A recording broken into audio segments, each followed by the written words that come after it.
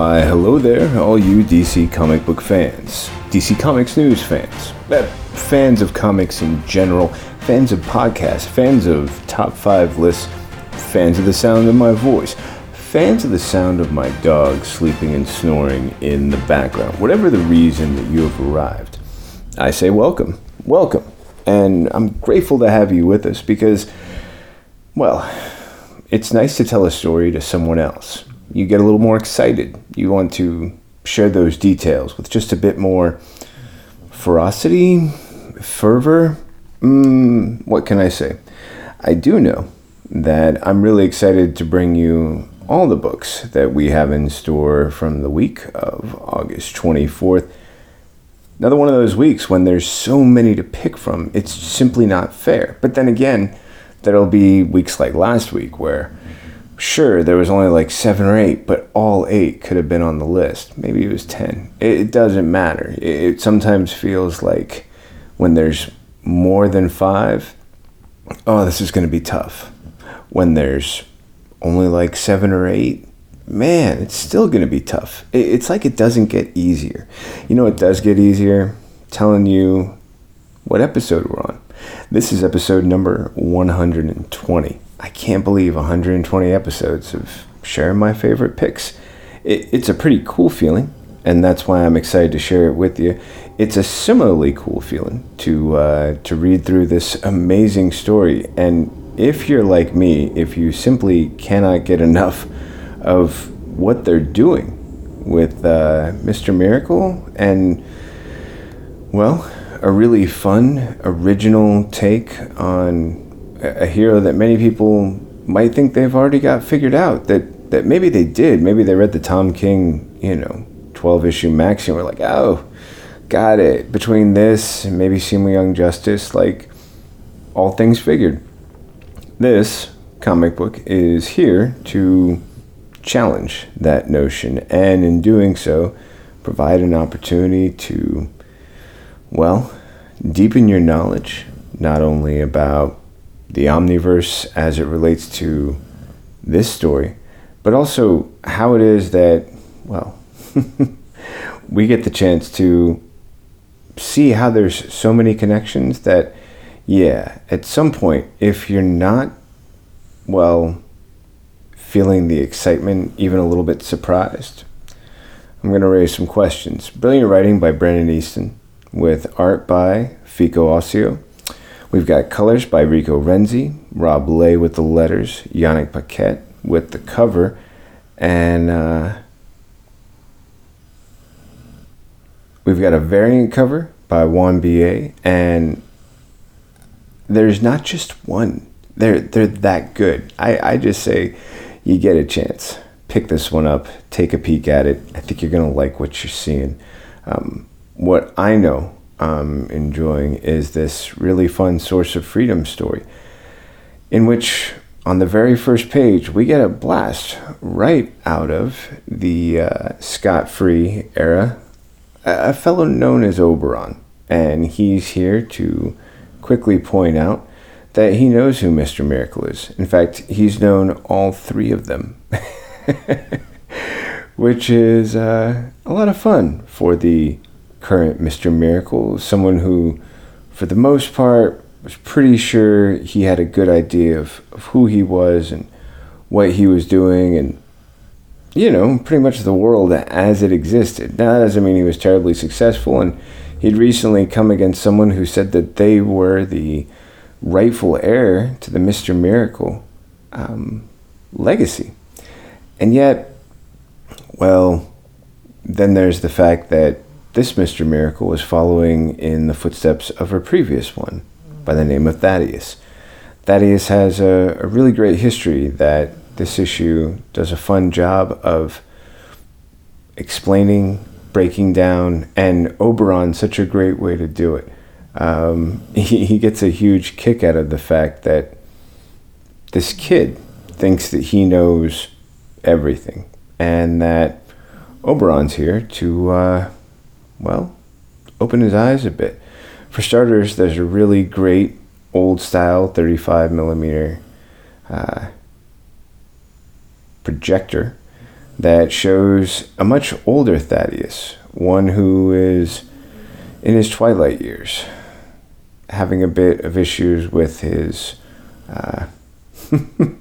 memory and also with his understanding of what's going on, but soon he quickly sinks into the history and points out his role as someone who could stand by others and help them fight for more. They also go just a bit into how he first stumbled across a mother box and what it was that he was originally able to do, and then how it was that he saw beyond that, how it was that he realized, like, hey, I've got an idea here. I can do something even more than just these little ideas I've been playing around with. And thus, the legacy of Thaddeus as the Mr. Miracle was born. But it wasn't a perfect picture.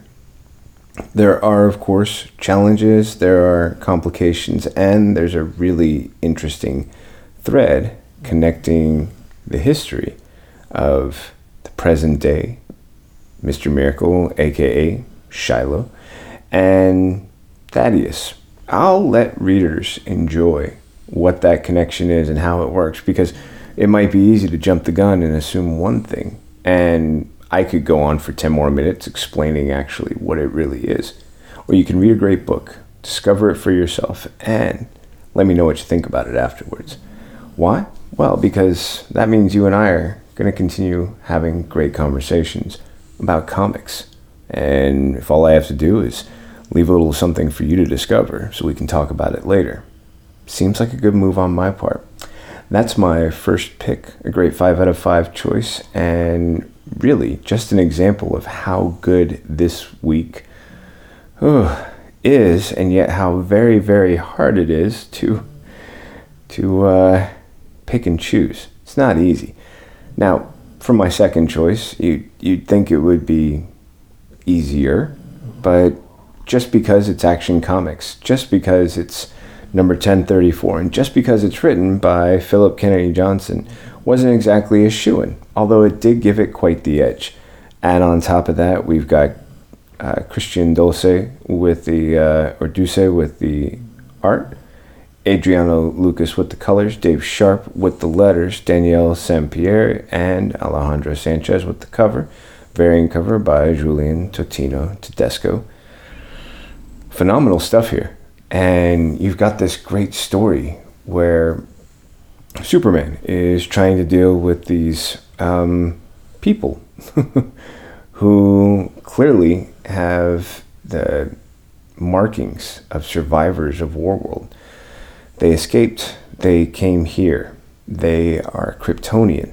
He doesn't know how many more. He's trying to find out more, but a piece of something from Warworld was discovered, and it set off a conflict between Atlantis and the United States. It landed in Atlantean waters, but the United States is claiming sovereignty.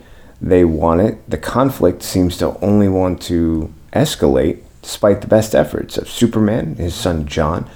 They've got Kara with them, and still these guys are ready to just shoot it out.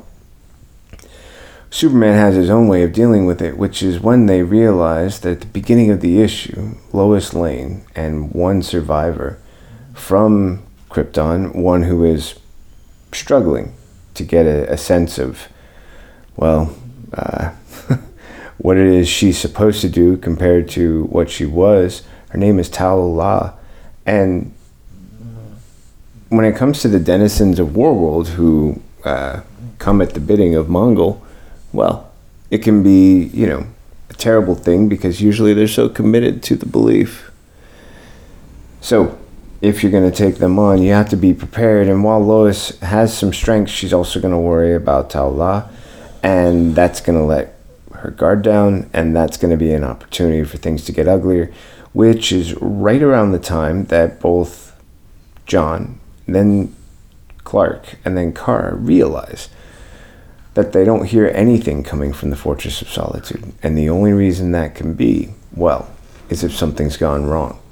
And it's true, something is in place that's preventing Lois or Tal-La from getting word out to Superman. And it's why when Superman arrives, he finds a really painful scene. And it's also leading to those events that we saw in the pages of Future State.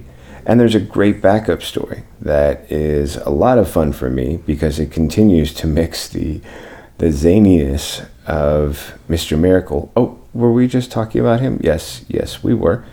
And the classic Midnighter, who's had his own adventures going on in Action Comics so far. And because of those adventures, he's been caught in a very interesting time loop, which this story catches on. Really great writing from Becky Cloonan and Michael W. Conrad. Brilliant art, Michael Avon Deming. And phenomenal colors from Taki Soma, with letters by Dave Sharp. This great backup shows the very different styles of Mr. Miracle and Midnighter coming into a bit of conflict, but not for, anything to worry about. It's mostly about them sort of figuring out how to work with each other and trusting the fact that one of them is claiming he's done this all before and this time he's going to do it right. And the other saying, my job usually is to get out of things, but whenever you pique my curiosity, I can be convinced to help you get into things. Well, what they get into looks like it could be a great deal of trouble until that person who normally is associated with Midnighter makes an appearance. And that's where we have an even more interesting story coming our way. That is my second choice, Action Comics 1034, 1034, however you choose to say it. Hey, it's that time. We have to take a quick ad break and then come on back with my third, fourth, and fifth choices. You're listening to the DC Comics News Spinner Rack episode number 20, right here on the DC Comics News Podcast Network. Hi everyone, I'm here to tell you about the DC Comics News Podcast. Here every week to talk everything DC. Movies, TV, comics, and everything in between. But don't just take my word for it. Here are a couple of our sponsors. Listen to the DC Comics News Podcast. It's audio justice. No. It's audio chaos. These wackos are crazier than I am. Well, maybe you're both right. Regardless, you can catch us on every kind of podcast platform. Apple Podcasts, Google Play, Spotify, Stitcher, and everywhere you find great podcasts. So, can I go now? Let him go. He did everything you asked.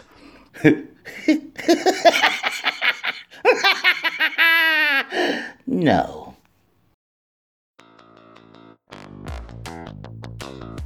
Hello, listeners. This is Tony Farina from DC Comics News and an occasional guest on Comics in Motion. I'm pleased to announce a new show called Indie Comics Spotlight. Each week, my guests and I will be taking a deep dive into a current title or a classic graphic novel from a publisher other than the big two. Consider this show the best of the rest. My hope is that we'll bring new readers to independent comics and give old readers a chance to share their thoughts. Join me each week in the Comics in Motion feed in your favorite podcast catcher. First, there was the DC Comics News Podcast. Then came the Spinner Rack. And now, the third show brought to you by the guys that brought you all that other stuff I just mentioned. I Am the Night. A story about the stories. A show celebrating Batman, the animated series. Week by week, episode by episode. Just when you thought it was safe to put on a pair of headphones, I am the Night. Why, hello there. I'm Seth Singleton, and I'm here to tell you about Mad Bub, a Harley Quinn cast. 3, 2, 1. Harley Quinn? Harley f***ing Quinn? What have we learned from this crazy show? Making bat shark repellent relevant since 1966. Oh, look, Ogre. And we've gone completely off the rails. I hear the bat signal. Put up a battle, me nards. I definitely do not that. In need of an adult-sized nemesis. Humans make good fertilizer. You can't with Lois Lane. For sake. I'm a damn good cop. Lot of lasers. Educational and informative. The DC Comics News Podcast Network presents Mad Love, the Harley Quinn cast. Back to you, Seth. So, tell us your thoughts. We'd love to hear from everyone out there. Or not. That's really up to all of you. F***ers. Picture this, someone who knows nothing about comics. Someone who knows comics from movies, TV, and video games. A complete Ultra Comics nerd. You pick the character you want us to talk about. You send us the questions you want answered. You make the show. A podcast by fans, For fans. Making new fans. superheroes, Or dummies. Part of the Comics in Motion podcast network. What's up, everybody? I am Kelly Gaines for DC Comics News. I am Tony Hasty for this show. And we are here to introduce our new show, DCN After Dark. This is the late night talk show for all of the wild ideas, fascinating concepts, and scandalous tales straight from the DC universe. We are not going to hold any punches. We are going to give all of our opinions straight off the dome, and sometimes we'll be writing it down. It is not for the faint of heart. It is not for the sensitive ears. It is not for any children. Viewer discretion is going to be advised because we are going to be swearing a lot. Yes. Yeah. And possibly, maybe by episode 5, getting to our 100th joke. But regardless. Here's hoping. We're going to have guests on this show. We're going to be guests on other shows, but we're not going to finish this sentence. Off the cuff. Let's go. Off the cuff. Anything you want. Anything you want. Scooby-Doo would be a better detective than Jim Gordon. There you go. That is what this whole show is about. That's what the show is about. We're going to be talking about stuff like that. Should we have seen more of the Bat? Go. No one had to see more of the Bat. No, I didn't want to. God damn it. Look, all right. That's Scooby-Doo, DCN After Dark. Check us out. Watch us without your kids. And if you are a kid, you shouldn't have even seen this promo. Drink recipes, content creation, reviews, unsolicited advice, and very inappropriate jokes. Yes. And a Santa, an unseasonable Santa hat. Except it's seasoned, whatever. Check us out. Not getting rid of the Santa hat. Available exclusively on YouTube.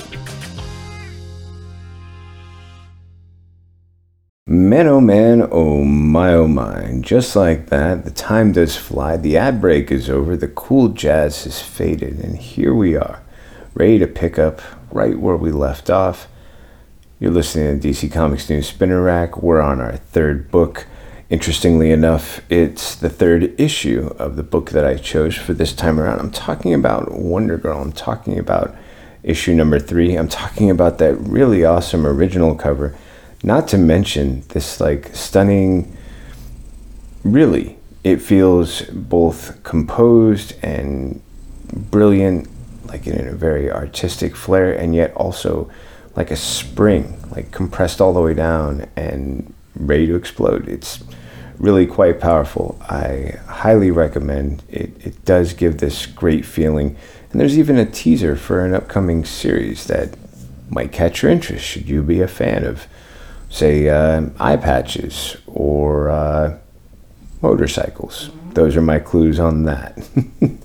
Now, what we do have is a plane from Prado Air that is on the ground. Yara, who is walking around looking a tad confused. Events from issue number 2 will explain the premise for why this is happening the way it is. But when she runs into Yao, and they begin to have a very powerful emotional moment, there's also a figure nearby who is firing arrows and attempting, it looks, to strike them.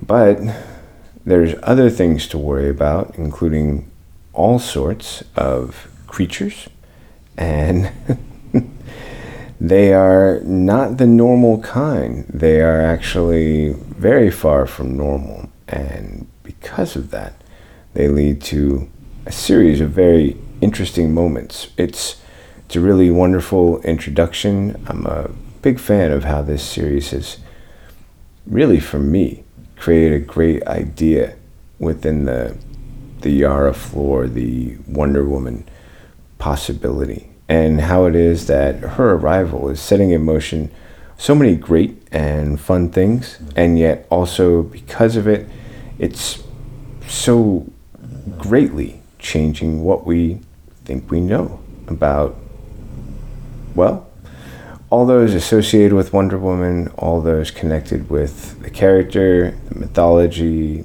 the history. And from that, man, I mean, you get some really cool stuff. You get you get a lot of great things to consider. Now, in this story by Joelle Jones, Homecoming Part 3, you've got Jones writing as well as partnering with Adriana Mello on the art. You've got Jordi Belaire's colors and Clayton Cowles' letters with Jones and Belaire on the cover, and Matteo Scalera and Moreno Dionisio on the variant cover. So back to that scene in the woods with the archers. Well, one archer and some creatures who are letting Yara know that this is actually her home and a place she needs to defend, and how much they need her to do it. But then there is also a storyline taking place where, let's just call her one of the Wonders, otherwise goes by Cassandra, has run into someone who is quite familiar with Themyscira. She goes by Artemis, and they, like so many others, were alerted when it was decided that Yara Flor would be making the journey that she has undertaken to Brazil. They have run into conflict with others from Themyscira, and in doing so appear to be in an uneasy partnership that is focused on finding Yara, and then later solving between the two of them what will be done with her. It's a pretty cool concept that I really enjoyed. And then it shows us how their challenge of finding her might be greatened by the, or deepened, or, well, intensified by the fact that Yara is given an opportunity to journey far away from the mortal plane, and in doing so, experience something that most mortals never will.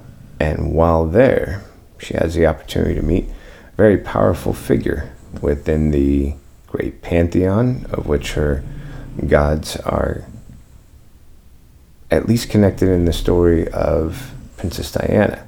But Yara is a different wonder altogether, and I'm looking forward to what this new possibility and suggestion could really have in store. I mean, for starters,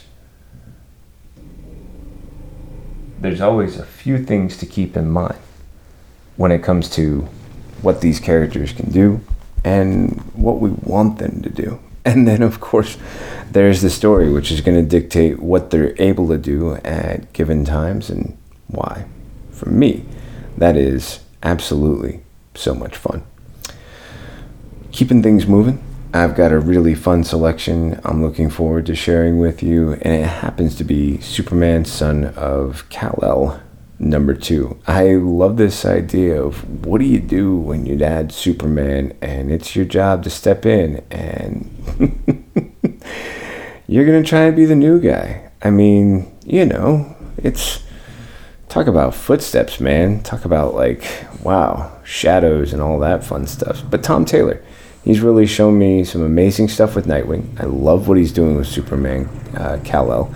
Don't mind the snoring dog in the background, as adorable as he might be. He doesn't have the biggest role in opinion making. He does have the loudest snore, so that's where we have to negotiate. You've got really awesome art from John Timms. You've got Gabe Elte providing the colors, Dave Sharp with the letters, John Timms with the cover, Inyuk Lee with the variant cover. And you've got a powerful story of a young John who's just trying to fit in, for goodness gracious. All he really wants to do is create this self that isn't connected to all of the things that make him so very different, whether it's being the son of Superman, whether it's having all the powers of his father, whether it's the fact that his dad's getting closer and closer to leaving. So instead, he does his best to take on a new identity and attend a local college. He chooses Finn Connors. He drives a Jeep. He's got weird, shaggy, blondish hair. And he's only there at this new environment. First day of college, he's really excited, and then a gunman shows up, and of course he has to leap into action. By then his cover's blown, and there's something that's just sort of tough to see when he's flying off with the Jeep that he drove in on, well aware of the fact that whatever sort of thing he was trying to do didn't work out. Now, this is followed by perhaps one of the loveliest scenes, which is poor kid, Jeep, sitting over on the moon, and his dad shows up. And they get this great conversation about, you know, how he tried to build this alter ego and how it was that he wanted to, you know, do things differently, and how it is that he's struggling, and how Superman wants him to know that while he's his son, Clark Kent, as a stranger, never felt that he could be an active participant in the future of the world. He could be a caretaker, a provider, and a protector, but he couldn't be someone who determined the future through his actions. Very differently, John was born on Earth. He's part of a union between a Kryptonian and an Earthling, a human. And because of that, as a resident of Earth, he has a different set of claims, at least in the eyes of Clark, and that's something that he would like John to consider. What does it mean if John can actually do the things that Superman always wanted to be able to do? And we get a chance to see what that looks like when John decides he's going to step in and help rescue some refugees who made an appearance at the beginning of the issue, but now play a significant role, not only because of why and how John is moved into action, but how it's then explained to him that he has just embroiled himself in a much larger conflagration with a character that I think a lot of fans will enjoy seeing return.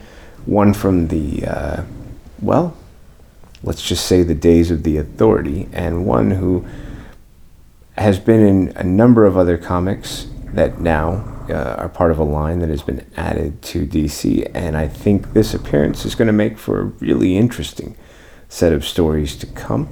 I'm looking forward to see just how much of this we can feel the ripple effects of in future issues of Superman, Son of Kal-El. Man, that little dog, I swear, when he gets to rumbling, he really gets to rumbling. I think it's pretty funny sometimes. He makes me laugh. But man, other times I'm just like, dude, how is it that you can just be so loud? Hey, thanks for hanging out with me. It's time for my fifth and final choice. And for this one, I absolutely had to go with Superman 1978, issue number 1. For starters, beautiful original cover, great variant. And then there's the wonderful page just offering tribute to Richard Donner, the man who brought to life Superman on the big screen, brought me some of my favorite childhood memories about that character, and suggested with no sort of sarcasm, but with like real possibility, real hope, and interestingly enough, in the face of so much sarcasm, of so much, jaded thinking, this idea that there's a man who, he can fly, and because he can and do so much more, he can offer us a way to look up instead of always looking down. Robert Venditti, one of my very favorite writers, does a masterful job of capturing that spirit in time wonderful art by Wilfredo Torres is just, it's stunning. It's so pinpoint in its accuracy. Jordi Belaire's colors are measured, nuanced, set a great tone. And then, of course, you've got the letters from Dave Lampier of A Larger World, just providing all of those things you need in voice from characters. And then for bonus, you've got Torres and Belaire on our original cover, with Mr. Evan Doc Shaner knocking out that variant cover for you, also with the Torres 125th variant. And man, one of the things I always got a kick out of is how many more stories you can tell about Superman in the movies. Now, Superman 2 tried to do more with the idea of Zod, bringing together that classic comic book character, and then it could have, but it didn't do a Brainiac story. Instead, 3 became something that had robotic intonations. But here, we have this great suggestion of what it would look like if a version of Brainiac appeared there in Metropolis. And boy, when it does, it's such a fun moment. I could only imagine what it would have looked like on the big screen. Superman as Clark Kent is wonderfully perfect, just capturing all those great things I remembered and loved about Christopher Reeve and Margot Kidder's performances and their chemistry, their back and forth, how it is that, you know, Clark's being pushed and he needs to take more risks, be dangerous like Lois if he wants to have a future as a reporter, if he wants to get the big stories. And then, of course, there's the arrival of Brainiac and the grand interruption and the appearance by Superman, who quickly dispels the problem and, in doing so, alerts the Brainiac Prime further away on his ship of the power and the possibility just discovered on Earth. It's a really wonderful story that is such a beautiful homage to a wonderful time in comics and cinema that I absolutely enjoyed, and was a pleasure for me to make my 5th and final choice here on episode number 120 of the DC Comics News Spinner Rack. Thanks for hanging out with me and listening to me talk about all my favorite picks. Go ahead and let me know if you agree or disagree, had some other favorites of yours, or anything else you want to say. Just send me a message. You can use the @DC Comics News. That's at capital D, capital C, capital C, OMICS, capital N, EWS. That's how you can find us on whatever platform you're doing. And if you want to send us a message, use the @ symbol in DC Comics News. And when you do, that's like sending up a flare or a bat signal. It just lets us know your questions out there, your comments out there. We can respond, give you some great feedback, and have a fun conversation with somebody else who cares about this stuff as much as we do. Go ahead and find us on everywhere from Facebook, YouTube, Instagram, Tumblr, Twitter, all that fun stuff. And please make sure you're subscribing on whatever platform you're listening to. We're all the big ones from Apple to Spotify and you name it. But what matters to us is whatever platform you're on now, subscribe. Because if that's the one you're coming back to, we want to be there the next time you tune in so we can bring you all the great stuff we've got.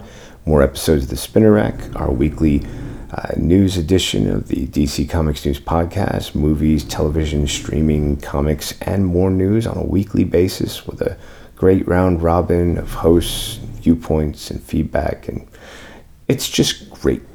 Then we've got episode by episode programming like I Am the Night, which follows Batman the Animated Series episode by episode, and then we've got Mad Love, dedicated to the one, the only, Harley Quinn, and more great stuff for you to enjoy, looking forward to, and soon to be in store. Please, come find us, subscribe, check out all the great stuff we love sharing with you. And that's going to do it for us. Until next time, thanks so much for hanging out. And as we like to say at the end of every episode, as always, read more comics. All right, you take care now.